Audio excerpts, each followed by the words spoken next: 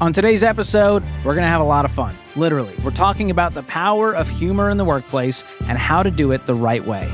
And then some stories of how to not use humor at work. Welcome to the EntreLeadership Podcast from the Ramsey Network, where we help you learn the proven principles for winning as a business leader.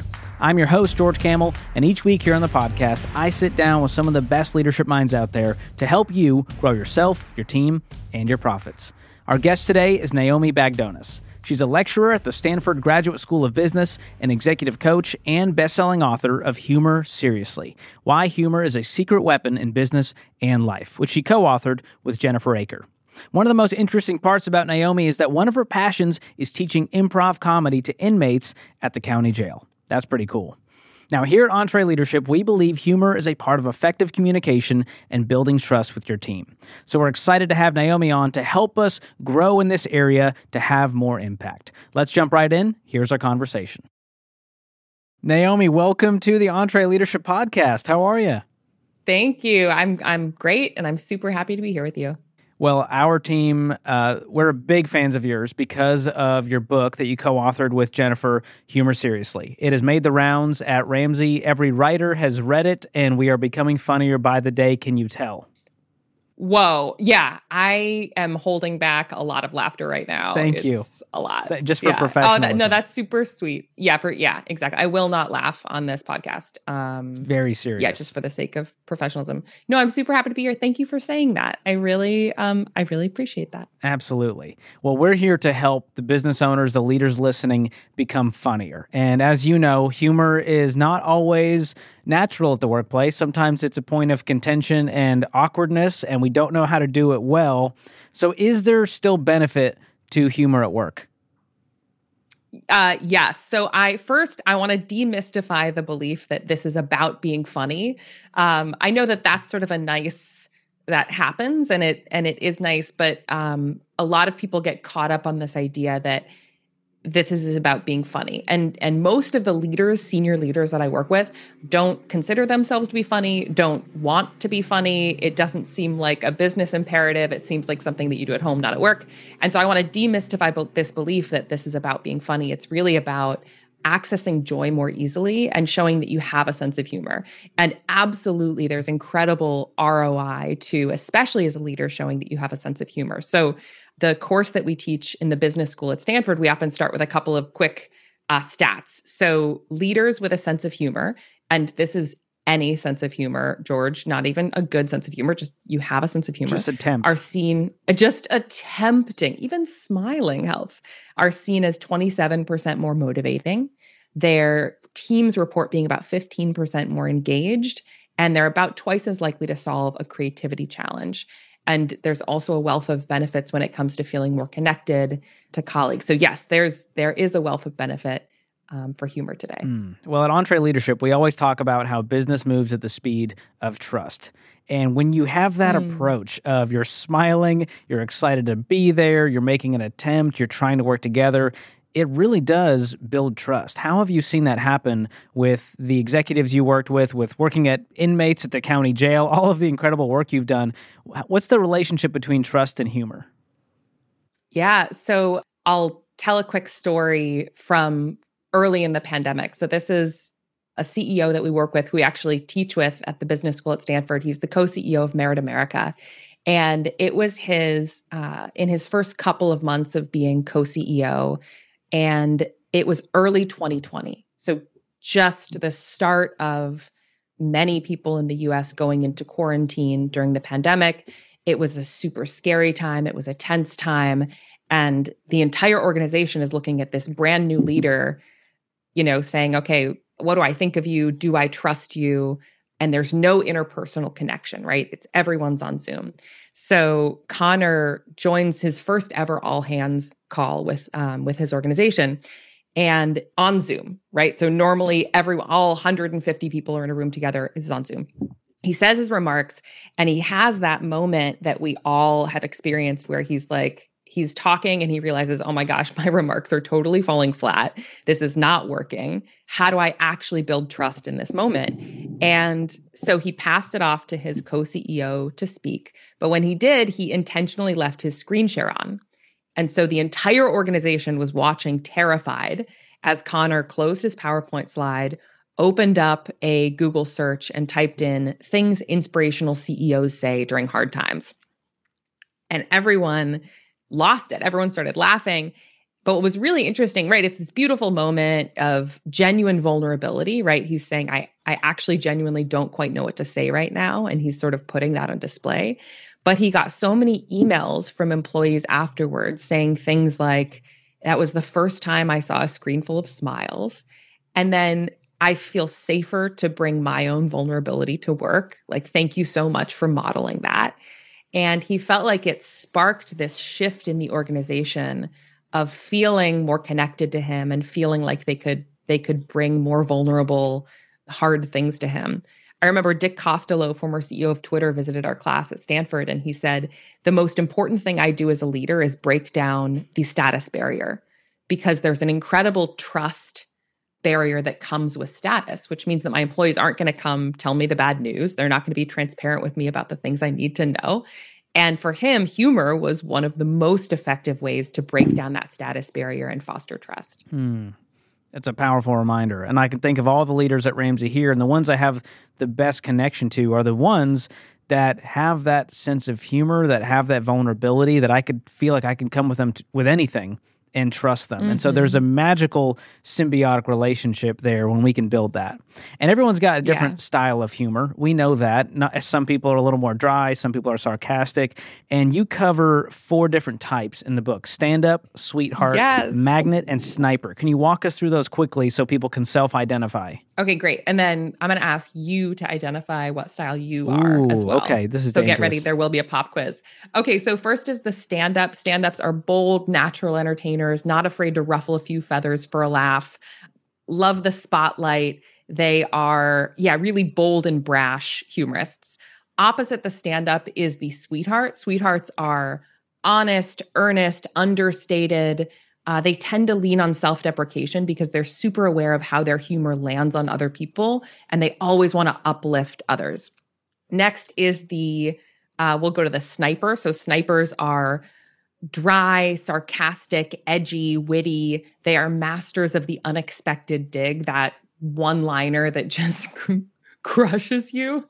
They're also the hardest to make laugh. So when you make a sniper laugh, you feel really, really good about it. And then lastly is the magnet. So magnets are charismatic, outgoing, uplifting. They tend to be a bit more risk-taking with their humor. So they'll jump into characters and voices, and they'll be very emotionally effusive with their humor. Wow. All right, so those are the 4 styles. What do you think you are? Oh, gosh. I mean, my heart leans towards stand-up because I'm literally in front of bright lights, and my job is to be, brash and bold in front of people. But I think my favorite approach is a sniper. I love when you least expect it, you just snipe a joke in there and it catches everyone off guard. So I'd say that's my favorite type. But I think naturally, if you just met me, you'd probably just say stand up. Sweetheart feels like I think everyone would be like, I'm a sweetheart. Yeah. You think people want to be sweethearts? I don't know. What have you found? Is there a majority of people you say fall into one category? No, we actually find a pretty even distribution, pretty even population distribution. Also, one thing I love about the humor styles assessment, so you can go to humorseriously.com and take a quiz that tells you what your style is. One thing I love about this is once you start to know the styles, you can guess pretty quickly what someone's style is. So for example, listeners may not have heard this, but we had to pause the audio real quick because I was making too much noise with my hands, ruining everything. And George says something like, "Let the record show that my audio was perfect and Naomi messed up everything." This was like a quintessential sniper line, and I loved it so much, and it's such a reveal, right? So now I know one thing that we know about snipers and stand-ups is that they build intimacy through teasing. And so if you're a sniper, George, I know that I can sort of dig at you, make fun of you, and that'll be a way for us to build rapport with each other. If you're a sweetheart or a magnet, I might want to lean on sort of a little bit lighter, sillier humor that we can both sort of laugh about a third thing, and that'll be more connecting for us. And so this humor styles assessment is super powerful once we know our own style, once we know the styles of our teams, and ideally of our families too. Here's a math refresher. There are only 24 hours in a day, so you and your team need to streamline time-consuming tasks to focus on the activities that make money. Smart businesses are realizing that to reduce headaches as they scale, they need NetSuite by Oracle. NetSuite is the #1 cloud financial system, bringing accounting, financial management, inventory, and HR into one platform. With NetSuite, you can reduce IT costs because it's cloud-based. You can cut the cost of maintaining multiple systems because you've got one source of truth. It's a big deal. And you improve efficiency by bringing all your major business processes into one platform, saving time and cutting manual tasks and errors. So join the more than 37,000 smart companies like Ramsey Solutions that have done the math and are boosting their efficiency with NetSuite. And right now, you can download NetSuite's popular KPI checklist designed to drive the right behaviors for your business. Absolutely free at netsuite.com/Ramsey. That's netsuite.com/Ramsey to get your own KPI checklist. Can I guess what you are? Yeah. Would you fall into the magnet? Yes. I nailed it. And why did you think that? I think you've got to. It just feels like the magnet is a balanced approach to humor. While you're not afraid to take some risks, but you're also not there to tear down. Right. And so I think there's a mix there.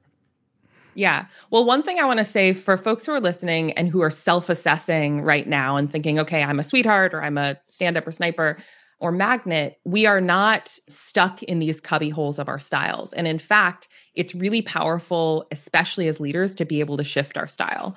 So as one example, when I was so first of all, I'll say humor and status are inextricably tied. So if you use self-deprecation as a high status individual, others will view that as status enhancing because you can take a joke, you don't take yourself too seriously, you're sort of showing your vulnerability. If you're lower status or you're not quite sure the hierarchy and you over-index on self-deprecation, that can actually decrease your status. Simple example from my own career is when I was in my mid-20s and I was designing and facilitating these offsites for groups of executives, I was often at the front of the room as the youngest person in the room by 15 years. And I sort of had to show a certain degree of status in order to be able to hang. I really quickly found that magnet style humor was not going to work in that context. So if I was silly, if I was jumping into characters, that was going to crash my status in the room. And so instead, I leaned really heavily into sniper style humor, where I was really choiceful with what I said. And I would, take people down in sort of a lighthearted way, but it was super status enhancing for me. Fast forward 10 years, I'm teaching in the classroom at Stanford. And I remember making a sniper style joke at one of my students pretty early in the quarter. And you could feel the air leave the room. I mean, it was so uncomfortable because in that context, I was the highest status person in the room. And here I was doing what comedians call punching down. So making fun of someone of lower, quote, lower status in the room. And so as a leader, it's super important for us to keep a pulse on what are our natural tendencies, what are the risks of those natural tendencies, and how do we shift our style based on the context. That's a great point. You've got to change. It's like being a chameleon. You got to know the right times, the right environments, the right rooms to use the right types of humor. So how do you have that kind of self-awareness? Obviously, we don't want to offend people in the workplace, and it can be very touchy, and tears can be shed, and humor might not be taken the right way if I don't have a great relationship with you. So how do you figure all that out? Because some people just go, this is all just too much work, Naomi. I'm not even going to delve into these waters. Yeah, and let the record show that George is crying while asking this question. So many tears. Humor is so context dependent. The one tip that has been most universally helpful for the execs that we work with is never ask, will this make me sound funny? Will this make me look funny? Instead, ask, how will this make other people feel? So recognize that the goal isn't to get a laugh. The goal is to warm up the room, to make people feel more comfortable. My dog is sleeping next to me, and he is growling in his sleep. That is Can amazing. you hear that? Is it being picked up on the microphone? I'd heard a little bit of thing. noise. Now, I did see that you have a revolving door of rescue dogs. Is this one of them? Yes. This was a foster fail. So I fostered like 20 dogs, and then this guy came along and I accidentally kept him forever. So that happens. He is indeed a foster fail. The good ones. Sorry, I didn't mean to cut us off. I just Max was snorting in the corner. This is authentic. You're being vulnerable. This is authentic. Yeah. I lost my train of thought. Oh, yeah. Don't ask, will this make me sound funny? Instead, ask, how will this make other people feel? And recognizing that, the goal is not to look funny. The goal is to shift the environment in a way that fosters trust, vulnerability, makes everyone feel safer bringing their full selves to work. And then, of course, there are a couple other techniques that are super practical, like never punch down. So making fun of someone of lower status, check your distance. How close are you personally to the thing that you're making light of? Do you have permission to make light of this thing? If not, let's not go there. Those types of things. That's some good guardrails there. And another thing to ask is this helpful? Is this about me and making me look cool or funny? Or is this creating an environment where it's conducive to sharing ideas and for us to have a good time and to get the business results that we want? Because that feels like the right way to do humor in the workplace. Yeah, totally. And for a lot of people, joking can come from a place of genuine insecurity or discomfort. And so it's really important to check ourselves. Where is this coming from? And is this in service of our goals? Because the stats that I shared earlier, humor is so wildly powerful for teams and for leaders, but we also have to check ourselves and make sure that it's in service of our goals. So I work with one CEO who had this realization in sort of an uncomfortable moment that he was trying to diffuse tension for himself. He was trying to make himself feel better. But the impact was that he alienated the room. So he had to, step it back, apologize, and say, listen, where this is really coming from is my own genuine discomfort with having let go this senior member of the team. So I want to open up the floor and let's have a real conversation about that decision that I just made. Well, that's a good point. What do you do when the humor doesn't land? Is there here's the 4 steps to take when a joke bombs or the room you suck all the air out? Yeah, so we get failure wrong when it comes to humor. We think that failure means no one laughs. And the research is actually pretty helpful and optimistic here that if we make a joke and it doesn't get a laugh, there's actually a body of work done by researchers, done by Alison Wood-Brooks, Maurice Schweitzer, and a couple others at Harvard and Wharton that shows if you use humor, as long as it's appropriate, if it fails to get a laugh, it still increases people's perceptions of your confidence and competence and has no meaningful impact on perceptions of status. And so as long as you're not doing this like every 5 minutes, it's actually not so bad to fail in that way. Now, the really bad failure is where you make a joke that's inappropriate, that crosses a line, that hurts someone's feelings. And when we do this, that it's so easy to write it off and say, well, that person just didn't get it. They didn't get the joke. They're being too sensitive. And a humor fail is an empathy fail before anything else, because humor is this super unique, context-dependent art form. And so when you do fail, get really curious. What are you missing? What's the context that you're missing? What is the empathy fail that you've made? Because especially as leaders, we lose our barometer for what is appropriate with humor. Because we know from the research that when you rise in status, people laugh because you're the boss, not necessarily because you're funny.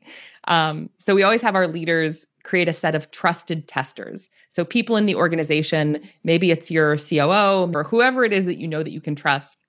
And before going into a big presentation or a pitch or an all-hands meeting, ask the question, hey, how could this land poorly? Help me understand how this could go poorly, which is a very different question to ask than, hey, is this funny?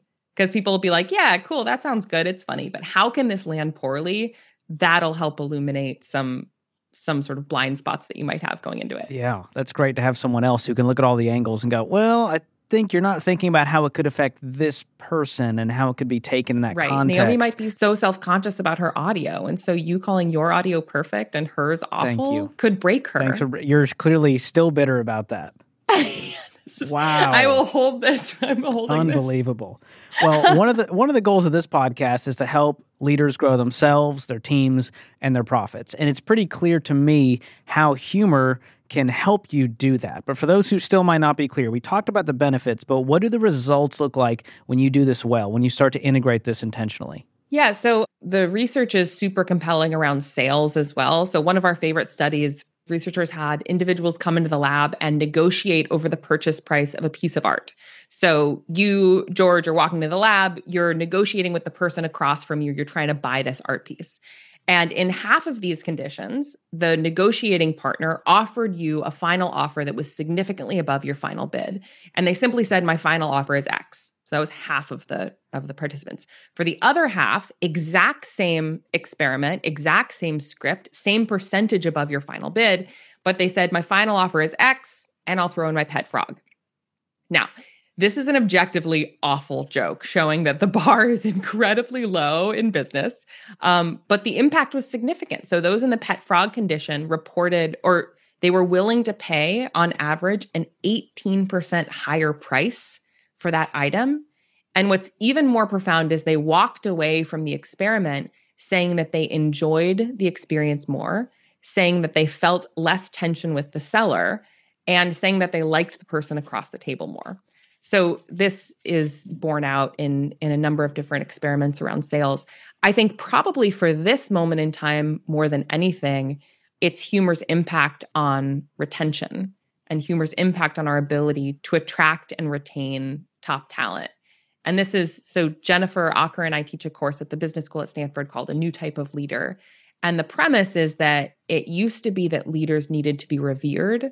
Now they need to be understood and they need to connect. People no longer want to work in places where they can't bring their full selves to work. And so the majority of the leaders that we're working with right now are undertaking enormous cultural shifts to try and make it safe for people to bring their full selves to work and to create environments where people feel like valued members of a winning team on an inspired mission. We talk a lot about bosses versus leaders around here.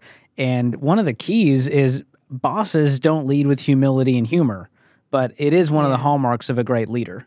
And I look at, Dave Ramsey, our CEO, and he embodies this. Yes. And so that's a huge way to go, how do I make that shift? Oh, I'm just going to lean into humility and humor and connect with my team instead of just pushing them, telling them what to do. That's huge. Yeah. And a little more humanity. I mean, I think that's the first step here, is just bringing more of our humanity to work, telling stories from the weekend, being more candid and transparent about our follies, about the mistakes that we've made. And when we do that, when we bring more of our humanity, our sense of humor really naturally follows. So as we wrap, what are some of your best tips for leaders out there who are going, all right, I love this conversation. How do I practically add more humanity, more humor to my life, to the workplace, to those I lead? Yeah. I think one thing is telling more personal stories from our lives. So recognizing that creating humor doesn't have to come from the leader. All you have to do is set the tone, that people's humanity is welcome here, that people's sense of humor is welcome here. And so it can often be as simple as, instead of opening an all-hands meeting with the results from the quarter or whatever KPIs you want to share with the org, open with a personal story. And the impact of that is wildly profound. We teach another course around storytelling. So yes, more personal stories.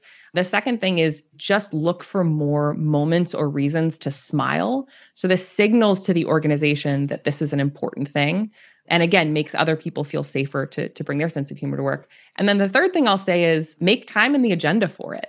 So one of our favorite guests in class was Gene Olwing and Richard Branson. So Gene runs Virgin Unite, and of course, Richard Virgin. And they shared about the founding of the Elders. So the Elders, this group of global leaders, independent global leaders, whose mission is to solve some of the world's most intractable issues. So founding members included people like Nelson Mandela, Kofi Annan, Archbishop Desmond Tutu, President Jimmy Carter. And in this first meeting of the elders, the sort of let's convene and figure out what this thing is even going to be, it was on Richard Branson's private island, on Necker Island. And so Richard's team had spent months preparing the agenda for this multi-day offsite where they were going to define what the elders was going to be. So a couple days before the offsite starts, Jean arrives with her team with this like stacks upon stacks of PowerPoint decks and agendas and the plan for the entire time. Richard walks in, Richard and Peter Gabriel walk in, they look at the agenda, and Richard flips through. He says, "This is really great. I'm going to need you to cut it in half." And Jean says, "Well, what do you mean cut it in half? Are we shortening it? Are the elders leaving early?" He said, "No, but I need this to be half work and half play." So literally they threw out half of the agenda, and in the entire rest of the time was, quote, playtime. So it was things like unstructured time on the beach or swimming lessons or walks or different activities where people could just connect outside of this really incredibly important and heavy work that they were there to do.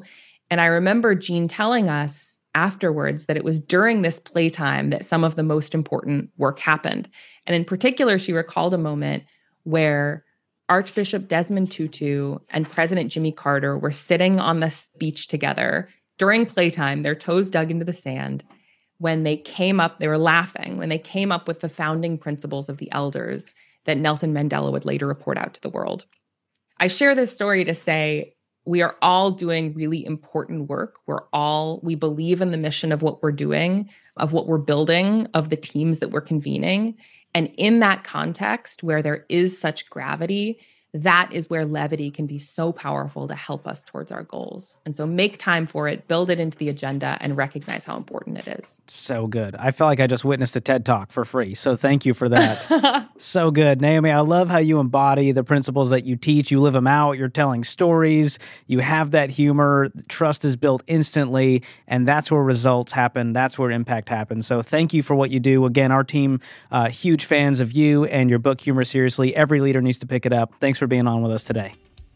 Thank you. And I am a huge fan of your work and this podcast as well. So it's a super honor to be on. Thank you for having me.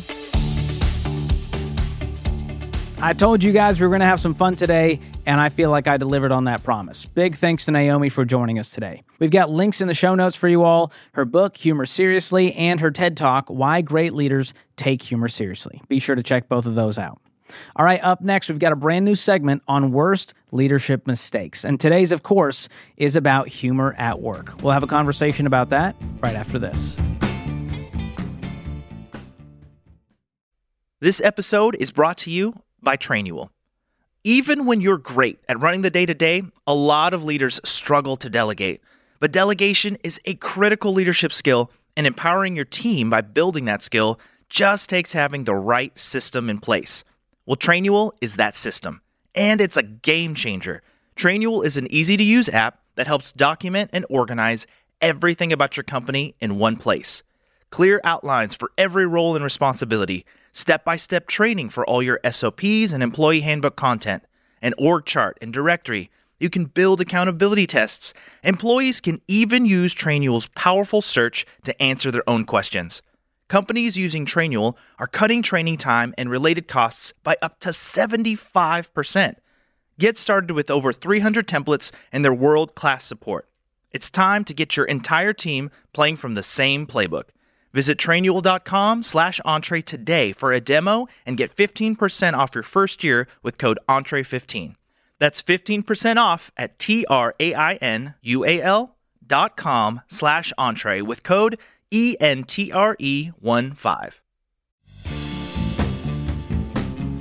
All right, we're back with our brand new segment, Worst Leadership Mistakes, and I'm joined by Casey Maxwell, our Executive Director of Marketing for Entree Leadership. And we all know there's a fine line between appropriate humor and stuff we shouldn't have said. And occasionally, we cross the line. This is going to be a lot of fun. Here's our conversation.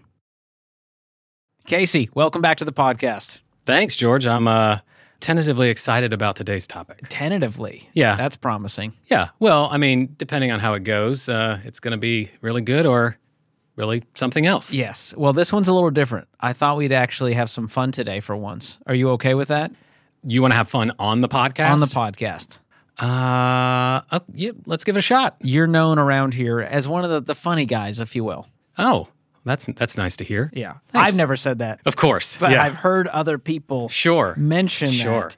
But I thought we'd talk about humor today and its role in the workplace. Okay. This is a hard thing for a lot of leaders to grapple with because personally, when we're off the clock, we're always making jokes. We're telling stories. We're having fun. But sometimes at work, the vibe can be a little different. Yeah, definitely. Have you experienced workplaces like that? Oh, yeah. Well, I mean, growing up, I don't know what you were like in school, but I liked to be the class clown, right? And so I would have fun all the time. I would always be joking in class. I had one teacher, I made some sort of joke, and she was like, Casey, do you know why you're sitting in that chair in the back? And I said, no, why? And she goes, because it's one step closer to the door. And I was like, I completely misjudged this relationship. Wow. So like I kind of learned from an early age that joking and humor was not appropriate. It was something that you would get in trouble for. And so like when I got into business, I kind of translated that there. So I never really brought humor there, especially to presentations or in any sort of meetings. And so like something that was a huge part of me, I just kind of shelved when I would enter the door. Yeah. Well, in the stuffy corporate world, there is a lot of times where humor is looked down upon. It's not appropriate. It's not professional. But, here in the EntreLeadership world, we deal with a lot of small businesses, and it's a different vibe. They're not dealing with stuffy corporate environments, but there is a fine line between appropriate humor and things that you probably shouldn't have said. How do we find that line? Yeah. Well, the way that I've found that line is I've crossed it and messed up a bunch of times. And then I realize, oh, that's not appropriate. Like to me, when I've found that humor is good, it calms people down. It can break tension. It can make you seem more approachable, like people will want to talk to you and you're more engaging. And when it's wrong, it belittles people. It makes people lose parts of their dignity. And so again, sometimes it's been trial and error. Yeah, I've noticed that sometimes people make jokes at other people's expense, and it's attacking character, and it's not well timed, and there's not a deep enough relationship, or that person doesn't understand the context. And so there's a lot of factors where a lot of people just go, I don't think I'll even want to try, because I'm not wanting to get sent to HR because I said something cringy. And we've all seen The Office, and we've all seen Michael Scott, and those first few seasons where he's trying to be funny or whatever, and it's just not coming across the right way. Yes. No one wants to be that guy. Yes. That is honestly one of my biggest fears as a leader, is that I'm going to find out one day that my team members are laughing at me because I'm the boss and not because I'm funny. Like that keeps me up at night. So there's two things. They're laughing not with you, but at you. And number two, they're only laughing because you are their leader, and they're like, well, this is what I need to do as the team member. Yes, exactly. I need to stroke his ego. Has anyone ever admitted that to you? That like, Casey, honestly, that wasn't funny, but I laughed because you're my leader? Never in that direct way, but I've learned over time, like, oh, that laugh is not authentic. And because I know, I mean, your A material and your B material. Yeah. And when you put out the B material and you get like a standing ovation, you're like, some of that, you're dialing some of that in, people. Yeah. How do you tell? Is it just a gut feeling? Mostly a gut feeling. Yeah. And again, you do it enough times and you gauge the feedback, especially if they've heard it multiple times. You're like, you've heard this before. You knew that punchline before I said it, and you were still laughing like you heard it the first time. So. Yeah. Well, and humor on some level is universal. It's like music. We all love people with a sense of humor. We all hopefully like to laugh and have a good time. And it's important to bring that into the workplace and in meetings in an appropriate way. Obviously, this is largely dependent on your team and your culture. And just there's probably inside jokes about the company and about specific people. And it's hard because some people don't have the sense of humor that you might have. Is that when it backfires? Of course, yeah. I mean, I like sarcasm. Sarcasm, for me, just helps me kind of, sometimes if something is frustrated, I can talk about it in a sarcastic way. And for me, that's a bit of a release. For some people, it's a defense mechanism. And for some people, they don't know how to read sarcasm. So it comes across as like, oh, he's really angry about something in a very passive-aggressive way. Ooh. And so it just creates this weird, like, I don't understand how my leader is actually approaching this situation. So motive matters. Correct. When you're using humor in a passive-aggressive way, not the right way to go about that. Exactly. But if you're using it to just diffuse the tension, maybe you just want the right tone in the meeting, you have an icebreaker, or a great well-timed joke, and the room breaks, and when it was really tense. there's some great ways to use humor to actually increase productivity and increase trust. Yeah, we have a weekly stakeholders meeting in EntreLeadership, and one of the 3 rules of that meeting is well-timed jokes. We want it not to be a stuffy meeting where we're constantly coming in here and getting updates. There are times that we're wrestling through stuff and it can get pretty intense. And so we want people to be like, hey, just be yourself. We want to have fun. We want people to laugh. And we know that if we set that expectation up front, we'll have more of that in the meeting and people can be themselves. Do you have any examples of this that maybe you've seen or heard or been a part of recently? In terms of jokes that maybe have gone wrong? Maybe both. I mean, I think we're all here for the ones that went wrong, for sure.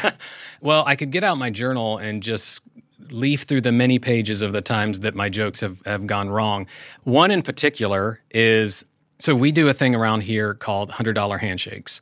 Sometimes they're $100, sometimes they're more, but it's basically a way for us to just give a out-of-cycle reward to someone for just doing really well. So it's like, hey, here's just a nice little bonus for you. How am I doing? Curiosity. Well, we can see if you can get a maybe handshake in a couple months or something. We'll circle back on that. But so we were going to give it to one of our best employees. Like, she was amazing. She actually still works here. And so we planned it, got it ready, set up the meeting, and she didn't have any context for that meeting. So it just says, hey, like a checkup or something. So she comes in the meeting and she sees her 2 leaders, the business leader and kind of like the discipline leader was going to be in that meeting. And so right before we go in, the discipline leader leans over to me and goes, hey, let's pretend like she's in trouble. And I was like, what do you mean? He's like, let's pretend like we're kind of like reprimanding her for doing something wrong. And then we'll give her the bonus and she'll be super excited. Just like a slingshot, rubber band. Yeah, like it'll make the reward so much better. And so I instantly thought, that's a terrible idea. Let's not do that. That's not what I thought. I wish that's what I would have thought. My instant response was, oh, that's awesome. And the thing that I needed to dig in later is I was like, he said, oh, I could never do this, but you're really good at lying. And I was like, what do you mean I'm really good at lying? He's like, not lying. He's like, but just kind of like joking, but being serious. And I was like, okay, I got to work on that piece of my personal brand as well. But we go into a good bluff. Yeah. So we go into the meeting and we sit down, and in my mind, I'm like, she's going to love this. This story, she's going to laugh about it, tell her friends. So I start going, and I've fabricated this story that she was listening to something on her headphones, and like some sort of word, like it bothered somebody, and so we just had to talk to her about it. And as the words are coming out of my mouth, and I'm seeing her face starts getting beet red, and her eyes start getting really big. And in my mind, I'm like, oh no, what have I done? And so as I'm saying these words, and I know that she is just, her heart is racing and freaking out, I just kind of stopped in the middle. I was like, no, that was a joke. That was a bad joke. Late. Hey, we're giving you money. Here's some money. And I gave her this, and it ruined everything about that event that was supposed to be a really nice thing. But because I didn't understand, like, there was a leader, there was a power dynamic in that room that if I was doing that sort of joke to a peer, right, probably would have landed differently versus someone that I was a leader that I was responsible for. Yes. Yeah, and in comedy they call that punching down. Mm-hmm. It's not as funny. When you punch up, it's a little bit funnier, which is hard to do in an organization. And I make fun of Dave on air in a lighthearted way. Clearly, I respect Dave, but when we're on the Ramsey Show, sometimes a well-timed joke just snuck in there makes for some great radio. Yes. But the same principles can apply in the meetings, and it comes down to, do I have a mutual respect? Do I have a relationship with this person? Do they have the context? Is this the right time? Is it actually a serious time and not the right time to crack a joke? Or is there tension that could be diffused? So there is a lot of benefits to humor in the workplace. Of course, we got to do it right. We don't want to violate HR policy. We're not here to upset people and hurt feelings. But it's a good filter of, why am I making this joke? Am I doing it to hurt someone, to harm someone, to be passive aggressive? Or am I doing it to light the mood, diffuse some tension, build morale? It's a very different world. Yeah. And people like to laugh. People like to have fun.